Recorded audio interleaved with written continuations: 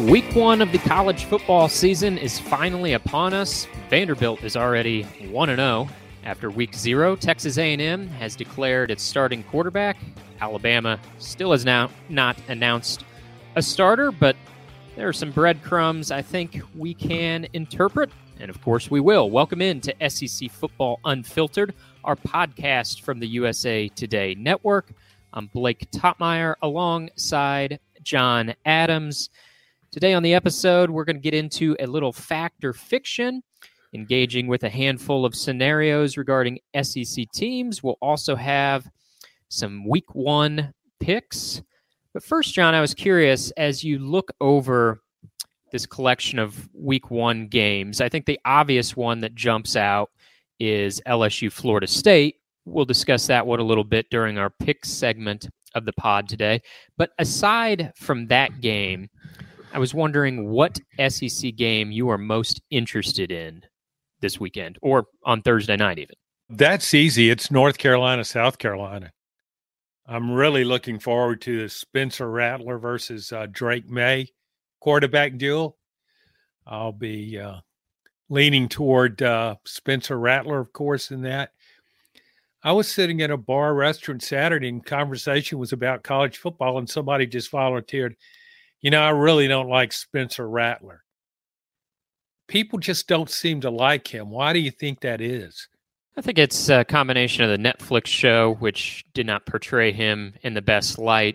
You kind of feel for Spencer Rattler because of that. I mean, that dates back to his high school days, right? I mean, I think there's a lot of people who maybe wouldn't have been portrayed in the best light when they were teenagers in high school. And the other thing is he just has, for whatever reason, it's attached to him that he was sort of a bad sport when he lost his starting job at Oklahoma to Caleb Williams. That always confuses me a little bit about why media types and fans get worked up so much about that. I mean, are you supposed to be celebrating when you lose your starting job, right? Like most of the most competitors I know would be disappointed and a little frustrating when they lose the starting job. And I think that story was overblown anyway. I mean, of course, he wasn't thrilled to lose the starting job, but I don't know that he was plotting against Caleb Williams. But I just think those two things have continually worked against his image over the years, regardless of what he's done to maybe try to change that. I think he's a team captain in South Carolina, so he's pretty well liked there. I just thought, what's he supposed to do? Caleb Williams gets the job, and he goes, so awesome for Caleb to get a chance.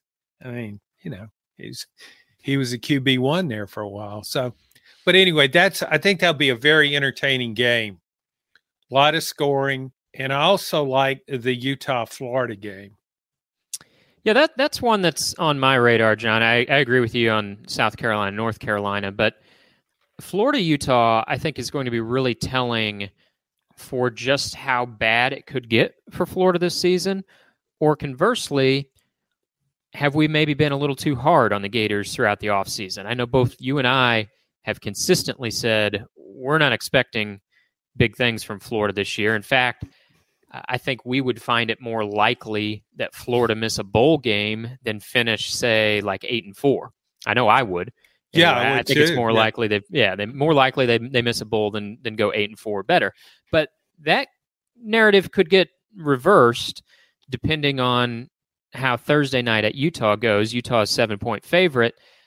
Now, I know Florida beat Utah at home last year, and everybody was all excited for the Billy Napier era, and then the wheels fell off from there. However, with this being a home game, Utah's got a lot of production returning, more so than Florida. Florida's got a new starting quarterback. I mean, it really would come as something of a pretty big surprise if Florida won this game, and yet Gators are only a one-touchdown underdog. So that would be the other one I would put up there with South Carolina, North Carolina, I think, being on my radar here. Well, Florida could get a really good break there. Cam Rising is listed as a starting quarterback for Utah. He tore his ACL in the bowl game. It's a pretty quick comeback. Even though he's listed as a starter, I just wonder if he really will be the starter and how effective he could be. And then the second the backup quarterback was injured in preseason. So Florida could be playing against a third-string quarterback, which would certainly enhance Florida's chances in that game. All right, let's get into some fact or fiction scenarios, John, and we'll revisit some of these games later in the episode as we do our picks against the spread. But let's start fact or fiction at Alabama, because Nick Saban on Monday said he's done with depth charts, at least week 1 depth charts. He put out no depth chart this week and gave a long answer as to why that was. I think the bottom line is he didn't feel any need to announce his starting quarterback any sooner than he has to. However, I think most of the tea leaves have been pointing to Jalen Milroe for weeks now, and although Nick Saban did not name a starter, he did say on Monday that Jalen Milroe's been improving. He's been getting more consistent.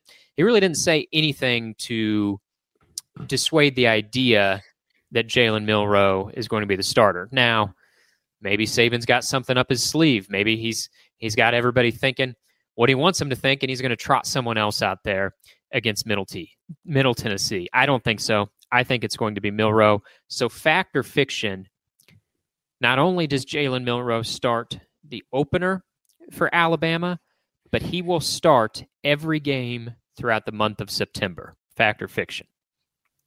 Fact. I think we've both kind of, in our podcast, we've kind of leaned in that direction ever since it was a open discussion as to who would be the next quarterback at Alabama. There's uncertainty about all 3 candidates, but the one thing Jalen Milroe offers is a great running threat at quarterback. And if Alabama, in fact, is going to lean more heavily on the run game, it's good to have a quarterback that can run the way he can, that can even run between the tackles. Big, strong guy with speed, too. So those other guys, they're kind of I don't know about Ty Simpson, but the Notre Dame transfer is okay. But I don't know. There's nothing stunning about any one thing they do well. So I think it'll be Milroe. Yeah, I agree. I would say fact. He starts every game throughout September and maybe beyond.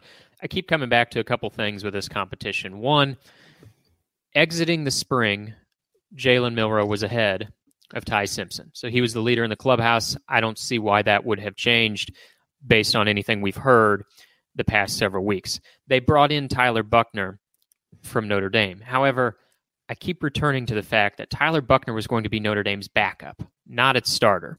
Notre Dame brought in Sam Hartman to be its starter, and we saw why in Notre Dame's Week 0 trouncing of Navy. So I just don't believe that a Notre Dame backup. Now, Buchner did start some games for the Irish, to be sure, but he was going to be the backup this year. I don't think a Notre Dame backup is going to be Alabama's starter, and I don't think Jalen Milroe has done anything in the head-to-head with Ty Simpson to lose the job. I think it's going to be Milroe, and I think he also gives Alabama the highest ceiling potential among its quarterbacks. Let's move over to Georgia, John, the preseason number 1, trying to be college football's first team to three-peat since the 1930s when Minnesota did it. You were just starting out as a beat writer at that time, correct? Yeah, I was. I did not. However, I did not. There's a misconception out there that I actually covered that team. I didn't do it. I was aware of it, certainly as a sports writer, but I did not cover any of the Minnesota you trended games. More toward warmer locales. Yeah, I was covering the SEC back then. Swanee, I think, was it? Yeah, right. You were on the Swanee beat. Sure. Yeah, sure. So as Georgia looks to pull this off for the first time in like 90 years, a three-peat, we're going to leave the national championship talk for a pod down the road. We're just looking through the regular season lens with this fact or fiction scenario.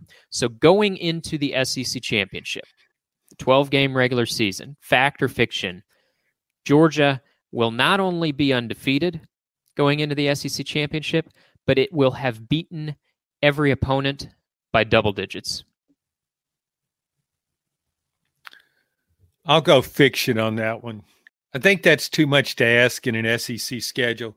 And I know you can if you look at those games independently and you said, okay, well, you think Georgia will go in double figures against this team, that team, I'd say yes. But I just think there's going to be one game where Georgia's off its game, and it has maybe not a real close call, but at least has to win it in the fourth quarter, maybe early in the fourth quarter. Yeah, I would agree with that thinking. If you run down the list, you're right. I don't know if there's any game where I would say with confidence, okay, this is the one Georgia would only win by single digits or maybe even lose. I mean, I guess the road game against Tennessee is the trickiest scenario, but I more tend to think it could be something we don't expect. Like last year, their tightest regular season win was on the road at Missouri. They won by just 4 points in that game. So if I'm getting the field of games, I'll say there will be at least one game. I don't know which one it'll be, but there will be at least one game where they win in a one possession game. However, I do think they go into Atlanta undefeated, but I'm with you. I say fiction. At least one of those games will be closer than double digits. Let's flip back over to the SEC West, and the team you and I are picking to win the West, LSU. Got that big game on Sunday night in Orlando against Florida State. Game of the week in week one, not just in the SEC, but in college football in general. Top 10 matchup. Jayden Daniels, you've ranked him, John, as your number one SEC quarterback going into the season. So, fact or fiction, Jayden Daniels will become a Heisman finalist. Not saying he has to win it, but he's got to be among the guys invited to the ceremony. I'll go fact on that one. I never thought Jayden Daniels would be as good as he was last season at LSU, and that's from having watched him at Arizona State. I didn't think he could throw the ball that effectively, but he's gotten better, and I expect him to be even better this year. Got a lot of complementary talent, 4 deep at running back, one of the strongest wide receiver contingents in college football, veteran offensive line. I just think it's all set up for him to have a really big year. And a lot of competition in getting to New York, but I think he can do it. I'm going to go fiction on this one.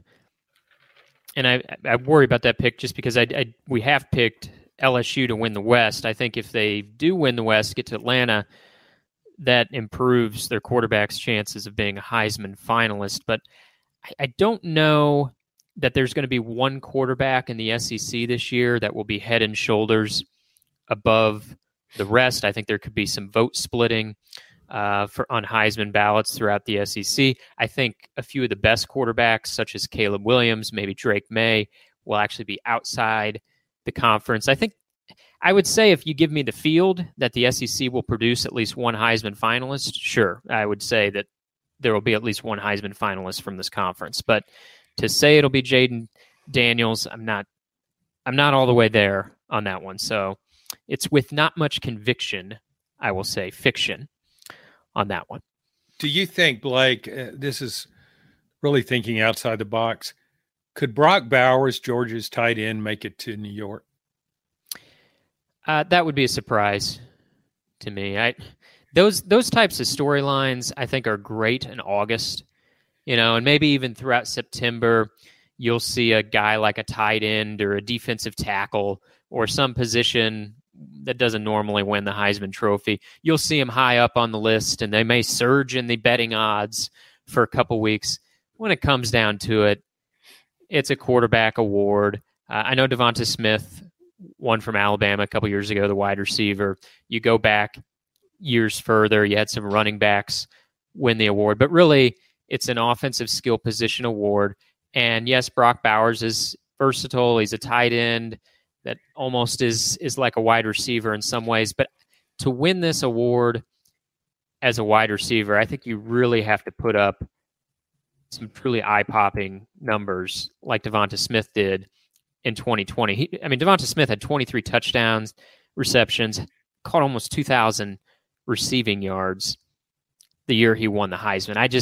As good as Brock Bowers is, and he's fantastic, I don't see him going for 1,800 receiving yards, I don't see him catching 20-some touchdown passes. He might go for 1,000 yards. He might catch 10 touchdowns. I don't think that's enough, to get a tight end the Heisman. I would not say he would lead the SEC in receiving yards. Doesn't mean he's not a first-team All-American.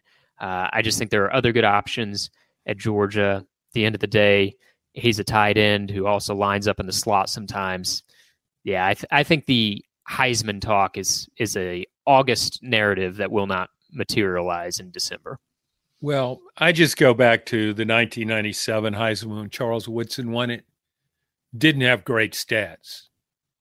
Had a great game against Ohio State. He was versatile. Possible scenario. And I think Caleb Williams will be a repeat winner unless he gets hurt. But I think Brock Bowers, because people look at him as such an unusual talent, I think if you ask somebody who's the best football player in the country, or at least ask SEC fans that, a lot of them would say Brock Bowers, because they feel like he could be an all-SEC linebacker if he chose to play that position. He's so versatile. In a possible scenario, Georgia's had some injury issues at running back. What if he becomes their goal line running back? I don't think that's out of the question. I think there's a chance where he could make it to New York. I don't think he could win it, but I think he could make it to New York. He'll really need help from ESPN to fuel that narrative. I mean, seriously, better than most, John, because you've heard the complaints from Tennessee fans over the years that ESPN fueled that award for Charles Woodson. They really just became enamored with him. And a lot of Vols fans believe to this day that's why he won and not Peyton Manning. Maybe ESPN will get behind the Brock Bowers idea enough that it can sway some votes. Otherwise, I just think we can't give voters too much credit on this. Like so many times, so many people vote for this award. It's not like this group of 30 esteemed of the best college football minds. I mean, everybody and their brother gets a vote for Heisman. Mm-hmm. And when it all shakes out, I think that results in a lot of votes for quarterbacks. So you're right on that. I agree. Okay, let's get into the coaching hot seat. Always a good topic for debate, right? This will be a two-parter, but we'll take them one at a time. We come into this season where I wouldn't say there's any SEC coach that's just sitting on a scalding hot seat. There are some guys that are hot seat adjacent, and if the season goes down the tubes, you could see things getting pretty warm for them. But unlike last year, Brian Harsin came into last season already on the hot seat. His tenure was encircled by flames before the season ever kicked off. There's nobody quite in that scenario from the SEC this year. Harsin was fired on Halloween. You go back before that, LSU made its decision on Ed Ogeron in October in 2021. So SEC schools, they'll make moves in October. September firings are rare in the SEC. You have to go back to Les Miles in 2016 to find the last September firing in this conference. But November 1st is the date I'm setting. November 1, fact or fiction, an SEC coach will be fired this season, at least one, by November 1st. I would go fiction on that. I think the seat has to be a little hotter in August to fire somebody November 1. I think I'm with you there for the same reasoning. If someone came into the season on that Brian Harsin type level of temperature, then I think we would see one first couple months of the year. There's a few guys. Jimbo Fisher, obviously feeling some heat. He's protected by that massive buyout. How bad will things get for Billy Napier in year 2? He's also, though, protected by pretty sizable buyout. And Eli Drinkwitz, how fast will he go from contract extension to hot seat if Missouri's season gets off to a bad start? But I think all those guys, I agree with you, they're fine through November. So part 2, we'll see if you bite on this. Fact or fiction? There will be at least one SEC coach fired this year. Can we get through a year with no firings? What do you think? It has happened before. I guess I will go fact on that. The buyout for Jimbo is so large, and I think A&M will be better this year, so he'll make progress. And I don't believe Florida would fire Billy Napier after 2 seasons. Well, I've confused you with the wording. I think I sort of changed it at the end. You don't think anyone will be fired, so it's fiction that someone will be fired this year, right? Yeah, I twisted it around on you, but the bottom line is you don't think anybody will be fired this year, right? No, but I missed the question. I failed the test. Well, I kind of phrased it 2 different ways. We'll fault the questioner, maybe. Okay, so you're right. There have been times when there's been no firings in the SEC. This again falls into one where I don't know exactly who it's going to be, but I feel comfortable taking the field. Somebody is getting fired this year. Is it Jimbo? Is it Drinkwitz? Is it Napier? I don't know. If you asked me this time last year if Brian Harsin was getting fired, I would have said quite confidently, Brian Harsin is getting fired. I don't say that with confidence about any of those guys that are hot seat adjacent. However, if you tell me only one of them has to get fired in this conference, I think you're always safer saying, yeah, at least one guy is going to get fired. So I'll say fact, at least one person is fired before the end of the year. Don't know who it's going to be, though. Well, Blake, do you have a favorite in that race, in the firing race? Who, if you had to pick one? Yeah, I wish I did, because you're kind of saying, well, why are you picking it if you don't have an idea in mind? I guess I'm backing the law of averages there that someone will be fired, because no, I don't have a favorite. I'm not one that thinks Jimbo is untouchable just because of his buyout, which will still be like $77 million in December. That makes it unappealing to fire him. I don't think it makes him untouchable necessarily.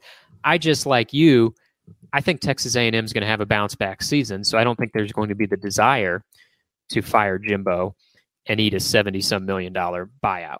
With Florida, Billy Napier's buyout, I believe, will be in the 30 millions range come season's in. That would still be a historic buyout for college football.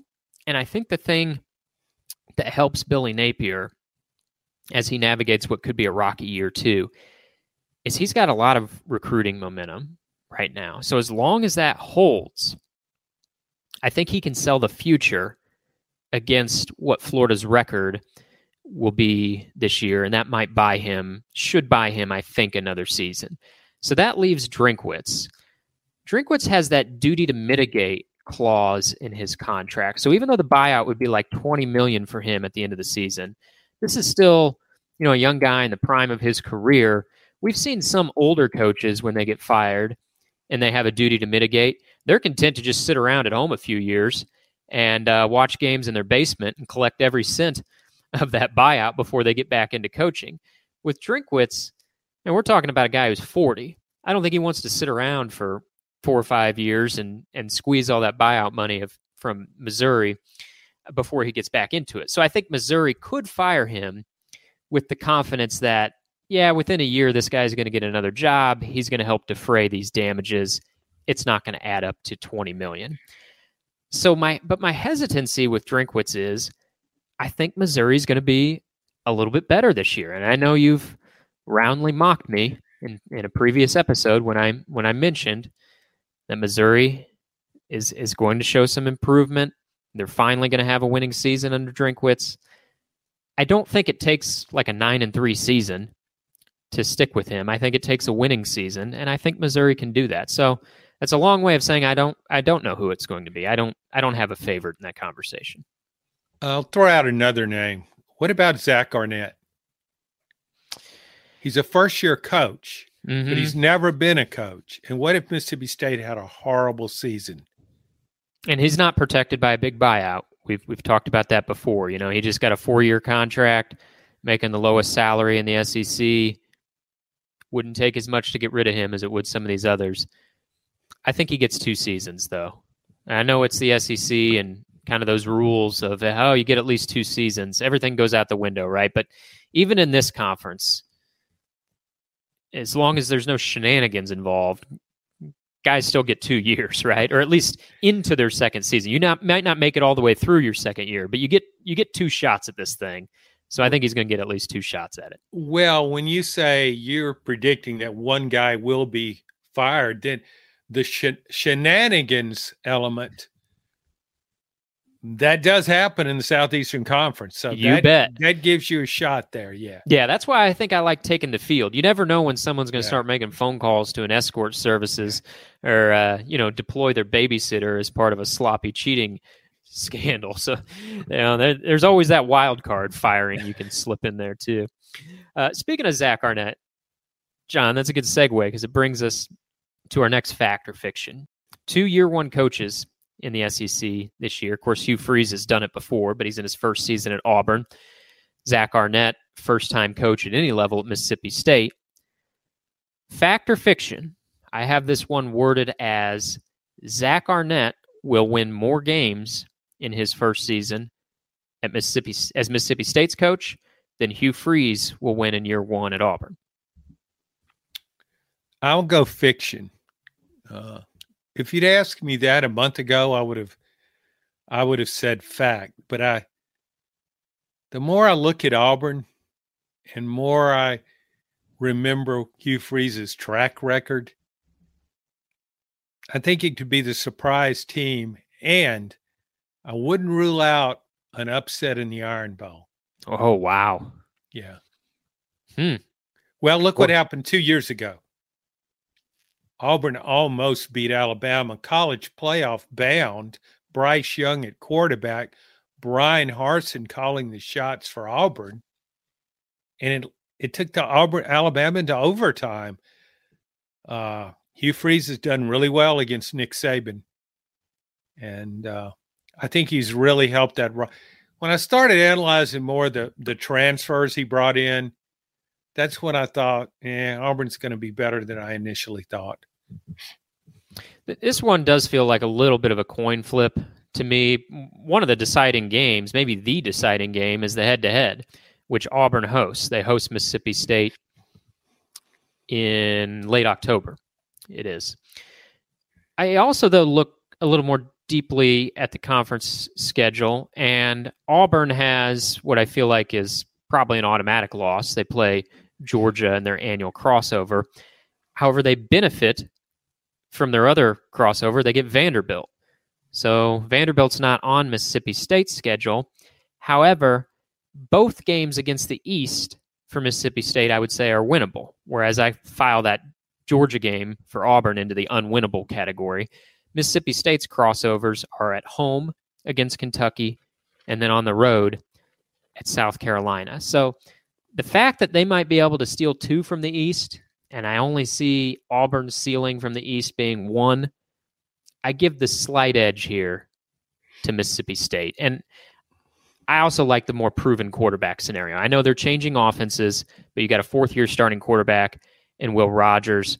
Peyton Thorne, the Auburn transfer, I think he's going to help their passing game, former Michigan State starter, but I feel like Will Rogers is a little bit more of a proven commodity, even despite the system change at Mississippi State.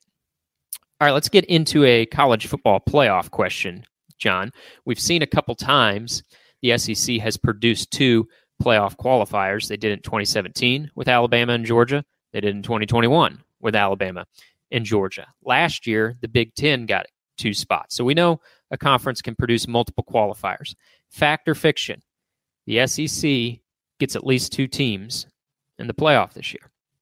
Fact. I feel pretty good about that.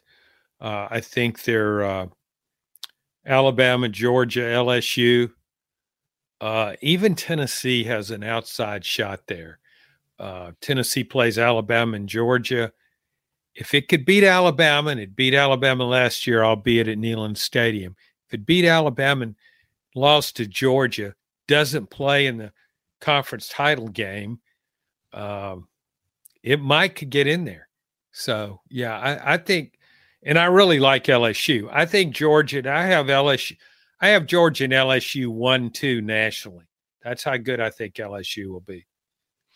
I'm going fiction on this one. Part of it is because if LSU wins the West, as we project, they would likely have to see Georgia in Atlanta. I think that could be the game that knocks LSU out of the playoff. I think they could go into Atlanta at 11-1. They lose somewhere, but they still win the division. Maybe they lose against Florida State.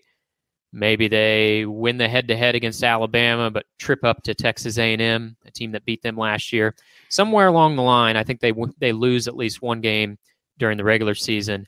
I think they lose to Georgia in Atlanta. I think that keeps them out of the playoffs. So I think Georgia will be the only representative for the SEC. I might lean toward the Big Ten to get 2 qualifiers again, to get either Ohio State or Michigan, whoever wins the conference, and then maybe the loser of that game goes 11-1 and claims a second spot for the Big Ten. Yeah, I really think it could be an all Big Ten SEC Final Four. Yeah, what a way to close out the 4-team playoff, right? If you're ever on the fence about the 12-teamer, if you're a fan of any other conference and it's 2 conferences claiming all the bids, you won't be on the fence anymore. Let's continue on with this conversation, John, because I think Alabama plays into it. Fact or fiction, Alabama loses at least 2 games before the bowl. The bowl's thrown out in this conversation. They've got at least 2 losses going into the postseason. Fact or fiction? Now, are you counting the SEC championship game? Sure, let's count it. Okay. I'll go fact on that one. Would your answer change if I was throwing that out? It'd be tougher, because I don't think it'll be in the championship game, but I still think going through the West is challenging, and I think A&M will be better.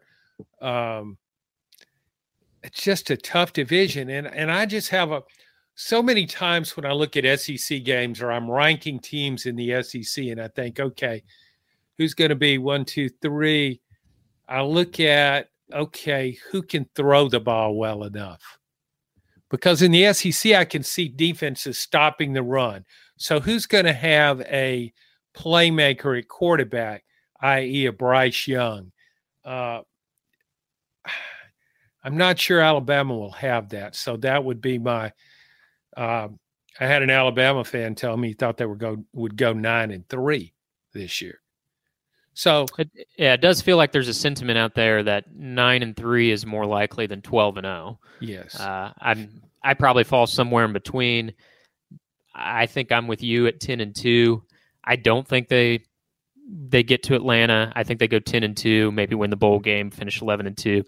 I look at the schedule, and there's 5 games. I don't know if you'd call them 2 true toss-up games, but there's 5 games where it wouldn't be just completely stunning if Alabama lost them. In no particular order: LSU, Tennessee, Texas, Texas A&M, and Ole Miss. Those are all teams they either lost to last year or they nearly lost to. People think about that Texas A&M and Texas games as, well, it could have gone the other way. People think also the LSU Tennessee games could have gone the other way. They very easily could have lost to Ole Miss as well. That's another game that they were fortunate to escape last year. So that's 5 games to me. I think it's conceivable they could lose. I say they lose 2 of the 5, and they're 10-2 going into a bowl game. Do you think Alabama, that this affects Alabama negatively, maybe, that the rest of the conference sees it as more vulnerable, and that perhaps gives it a little more confidence going into a game? Because what you just said, Alabama lost a close game to Tennessee last year, and it barely won against A&M. So that maybe teams perceive Alabama. There's no Alabama mystique going into this season. All the mistakes with Georgia. I guess I would phrase it a little bit differently. I think we're maybe sharing a somewhat similar thought. I think where I think it helps Alabama is they can legitimately play the disrespect card this year. We know there are a few things that motivate a college athlete or an athlete at any level than thinking someone out there is disrespecting them. It could be some Joe Blow on Twitter who doesn't even use his real name on his account, if they find somebody out there disrespecting him, that'll be fuel to the fire. They'll earmark that and let it fuel them for months. And most seasons, Alabama really can't play that card. I mean, almost every year they're preseason 1 or preseason number 2. They're picked to win the SEC, the whole bit. But this year, they're not. They're preseason number 3 in one poll. They're preseason number 4 in another poll. They're kind of head-to-head with LSU in that conversation in the West. Georgia's picked to win the conference. They can play the disrespect card, and I think that is an extra motivator for this team, one that it doesn't normally get to play. Well, that's a really good point. That's probably the greatest motivator in college sports, and it's amazing. The number 1 ranked team in the country go into postseason, and some of the players will be telling you, well, we get no respect. We were only a 37-point favorite over Vanderbilt. People just don't think we're very good. Yeah, that's a page out of the Kirby Smart and Georgia playbook. Right. Yeah. All right, we got a couple more to get through here, and then we're going to get to a collection of Week 1 picks. I got 2 about Ole Miss, John, so let's just tackle them together. So I'll read them both, and you can respond. Fact or fiction, Lane Kiffin will be a hot name in the coaching carousel yet again. And my qualifier for this, John, is not just some random blogger throws out Kiffin's name for a job. Like last year, he truly was associated with the Auburn job. That wasn't just, random blog said so. He was. So legitimately, Kiffin will be a hot name in the coaching carousel this year, fact or fiction. And number 2, Quinshon Judkins will rush for at least 1,800 yards this season. I thought about going 2,000, but 2,000 just felt like a little lofty to have a legitimate debate over it. There's only been one 2,000-yard rusher, I believe, in SEC history, Derrick Henry. So let's make it more realistic.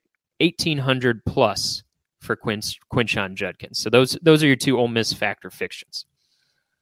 I will go fiction on both of those. With Lane Kiffin, I mean, it always seems like he's a hot commodity, but I'm starting to wonder now if maybe he's not as hot as he used to be. And maybe if Ole Miss wins 10 games, that will change. But where would he go?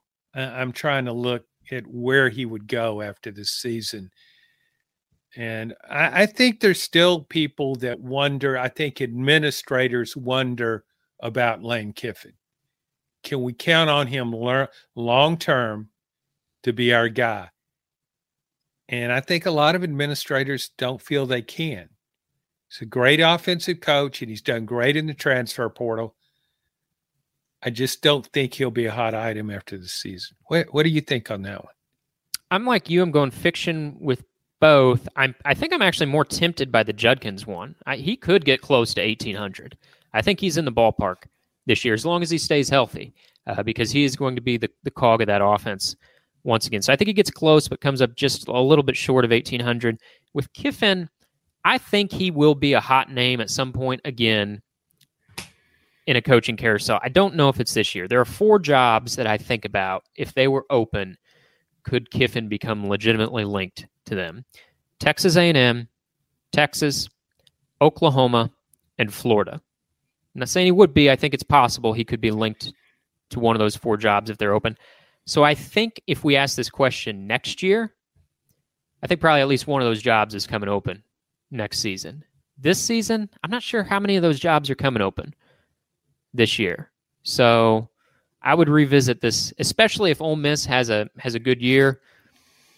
Not necessarily maybe get to the Sugar Bowl again like they did with Matt Corral, but say Ole Miss goes 9-3, and one of those 4 jobs or multiple of those 4 jobs open next year.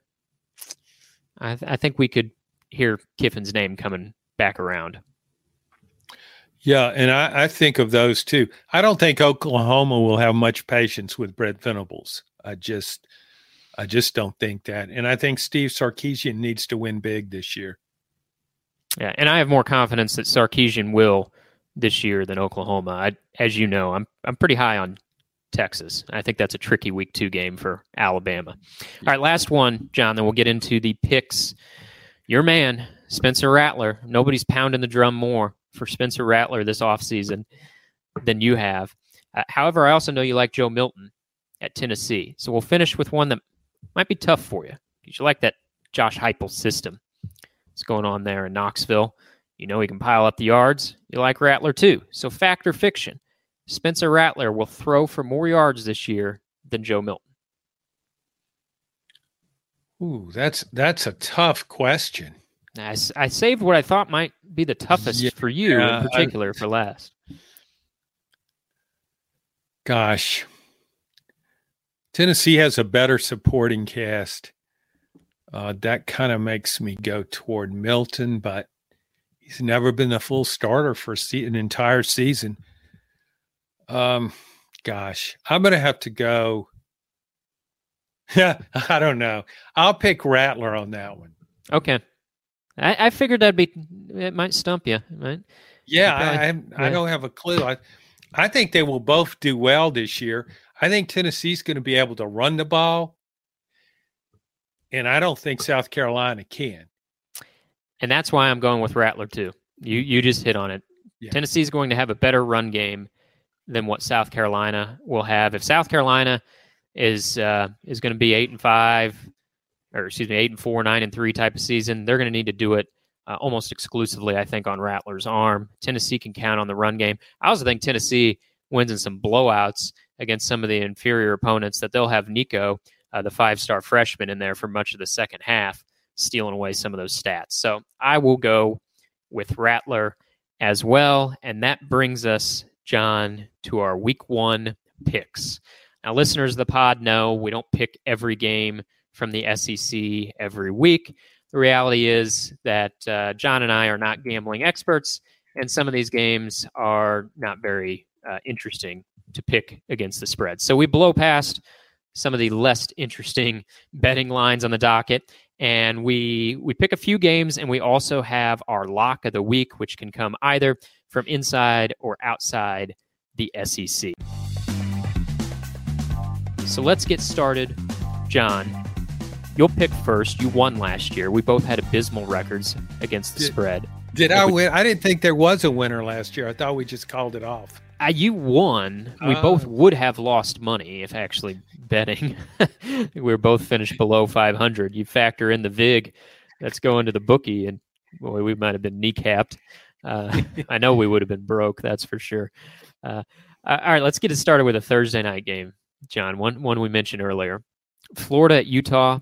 Utah 7-point favorite. Billy Napier has a long history as an underdog of keeping games close.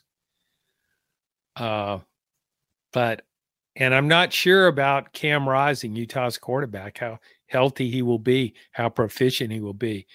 But I look at those two teams, and I just think Utah's a lot better. I think it's gonna hammer Florida on both sides of the ball in the line. Utah is not a typical Pac-12 team. It plays smash mouth football, big and strong on defense up front. Remember the last time we saw Florida was against Oregon State's defense, and how did that go? It was embarrassing for the SEC. So I'll go with Utah and give the points. Yeah, I share your thoughts there. I'm going with Utah. In these early season games, John, I look a lot at returning production. Now, I know that can be a fool's errand because of the impact of transfers. And so if I thought, Florida just had a bevy of game-changing type transfers, then maybe this would give me pause. But I don't think Florida has that. And when you look at the returning production stats, Utah ranks toward the top of the country in terms of production returning from last season, whereas Florida, even coming off of what was a mediocre debut season for Billy Napier, ranks toward the bottom of the country in returning production. I know Florida won last year in a physical game, but it's at Utah. I like Utah to cover the 7 points. All right, a Saturday, noon Eastern time kickoff. It'll be 11 local time in Nashville. Gives you time to party at the honky tonks afterwards. Virginia against Tennessee. The Vols know how to blow out meek opponents, and odds makers are aware of that fact. It's a 28.5 point spread, 28.5. I'll pick first here. Josh Heupel's teams are really good at blowing out bad opponents. They're almost Alabama-like when you see these just crazy spreads and you think, how can they cover that? 28.5 against an ACC opponent. Yeah, a weak ACC opponent, but still Power 5 foe, 28.5. I think they cover it. I think they win by 30 plus. I'll take the Vols to cover the points.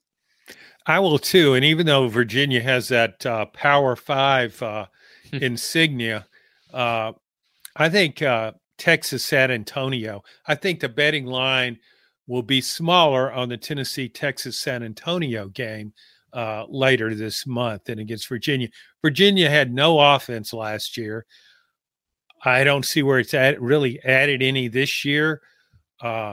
If you can't score a lot of points, you can't hang with Tennessee. You just can't do it. So I really like Tennessee given 28.5. It's a lot of points in a season opener, but you made an Alabama comparison.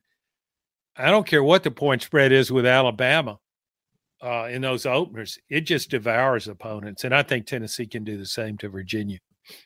You and I kind of have an affinity, John, for bad college football. One of my favorite games to watch last year was Virginia against Miami. Just two lightweights pillow fighting with each other. The final score, Virginia lost 14-12, and it was really indicative of Virginia's offense throughout the whole season. You do have to score a lot of points if you want to hang close with Tennessee. That's not Virginia's strength. It's a little bit better on defense than it is on offense, but it's not good enough on defense to slow Tennessee. I think Tennessee wins in a rout. I'm assuming Virginia had 4 field goals. I actually think I can't recall. You're testing my memory. Okay. I feel like there might have been like a missed extra point, failed 2-point or something, messing around in there. Maybe it was a field goal deal. You're up first in this one, John. One of the games you're looking forward to most in Week 1. South Carolina, North Carolina, Tar Heels.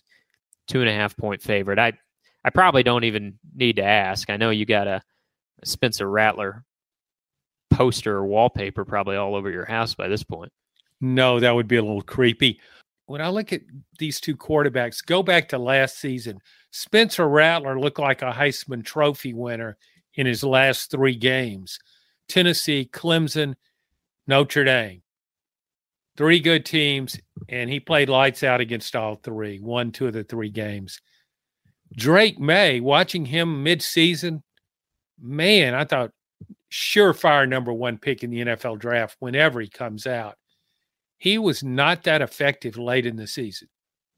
Not sure why, but Spencer Rattler, if that momentum carries over, and I like his receiver. I just like South Carolina a little better in this game. I think Shane Beamer will have those guys really pumped up. Charlotte, that could be. I don't see that as a big advantage for North Carolina, even though it's in the same state. I think there will be a huge contingent of South Carolina fans there. So I'll take the points in South Carolina. Yeah, you're right about North Carolina. They really cooled at the end of last season. They lost 4 in a row at the finish. Their schedule got tougher, but they also lost to Georgia Tech amid that stretch. Drake May did not finish the year playing his best ball. Despite all that, though, you've been cooling lately on Mississippi State and warming up to teams like Auburn and Kentucky. I'm cooling a little bit on South Carolina. As impressive as those wins were against Tennessee and Clemson last year, I look at this group and see good quarterback, but a lot of questions with South Carolina's supporting cast. So I will lean North Carolina here and say they got to cover the 2.5 points.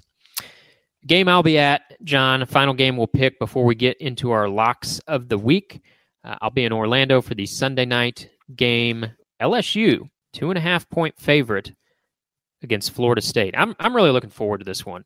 Both these teams, I feel like, could be playoff contenders this year. 2 of the best quarterbacks in the country. We talk a lot about Jaden Daniels because this is an SEC podcast. Jordan Travis from Florida State, really good as well. He had over 290 yards of offense in Florida State's win over LSU last season. One of LSU's vulnerabilities is its secondary. If there's a couple question marks about LSU, I think it's depth, and I think it's cornerbacks. In particular, Mason Smith, potential breakout star defensive lineman for LSU, will be suspended for this game. Am I convincing you to pick Florida State and take those 2.5 points? What do you think? No, not at all. LSU almost won that game last year.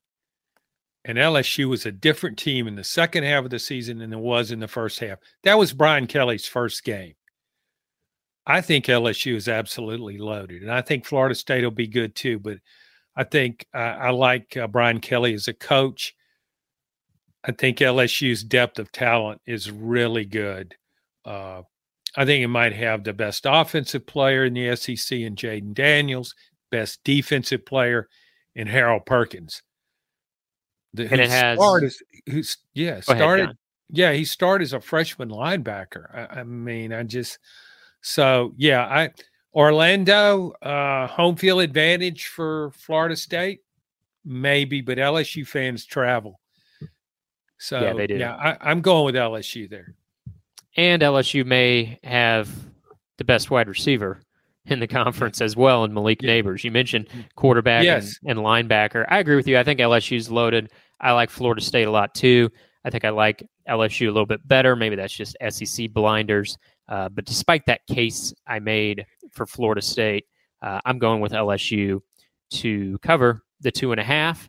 And that brings us to our lock of the week.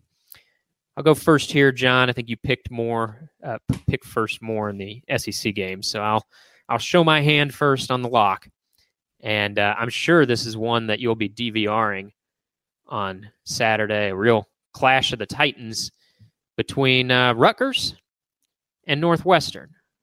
Northwestern, a tumultuous offseason, doesn't even really begin to explain the situation there. At Northwestern, Pat Fitzgerald out. Even offseason aside, Northwestern was terrible last year. They have almost no starters returning off of what was a 3-1 team last year. Rutgers, I believe they won 5 games. No, they were 4-8 last year. Doesn't matter. They bring a lot more guys back. They're a 6.5-point favorite at home. I'm taking Rutgers to win by at least 7. Surely they can beat Northwestern by at least 7. Northwestern might be the worst Power 5 team in the country this year. So give me Rutgers to cover the 6.5. Yeah, it's a very logical pick. However, teams like Rutgers, when you pick a team like that, in my mind, it's like I have certain teams I will never take and give points. Never. That's fair. I mean, Vanderbilt was a 17-point favorite over Hawaii, I think, in its opener last week, and somebody was saying, Hawaii's horrible. Vanderbilt will probably cover that. And I said, it may, but I'm not going to go on record as saying I will give points and pick Vanderbilt. Just won't do it. So that's an interesting pick. I'm just impressed that you would actually research that game. You may be the only person in the country that looked at both sides of that game and made a real logical decision. So good for you. Not only did I research it, John, it's a Sunday game. I'm going to watch it. I'm covering that Sunday night game between LSU and Florida State. This is a noon Eastern time kickoff, I believe, on Sunday. So what else do I got to do? I think I'm going to watch it in the hotel room before I head to stadium in Orlando to cover the other game. Well, I hope will be suspenseful for your pick all the way into the fourth quarter. There won't be any suspense in my pick. Southern Cal against Nevada. Nevada, I think, was 2-10 last year. The Trojans are giving up 39. I watched Southern Cal beat San Jose, and San Jose was competitive for a while, but San Jose is a far better team in that conference than Nevada is right now. I really like Southern Cal's offensive depth. They put backups in there. There's not a big drop-off. And Lincoln Riley is never one I don't think he spends a lot of time thinking, I hope people won't say I'm running up to score here. No, I don't think that costs. No, it never comes across. So I'll go. That's a lot of points to give, but Southern Cal's got a game under its belt. It wants Caleb Williams to win back-to-back Heismans, and it's got two pretty good quarterbacks behind him, I think. So I'll give those 39 and kick back and watch the Trojans put on a show as they can do. All right, there you have it. There's our picks. You can take them to the bank.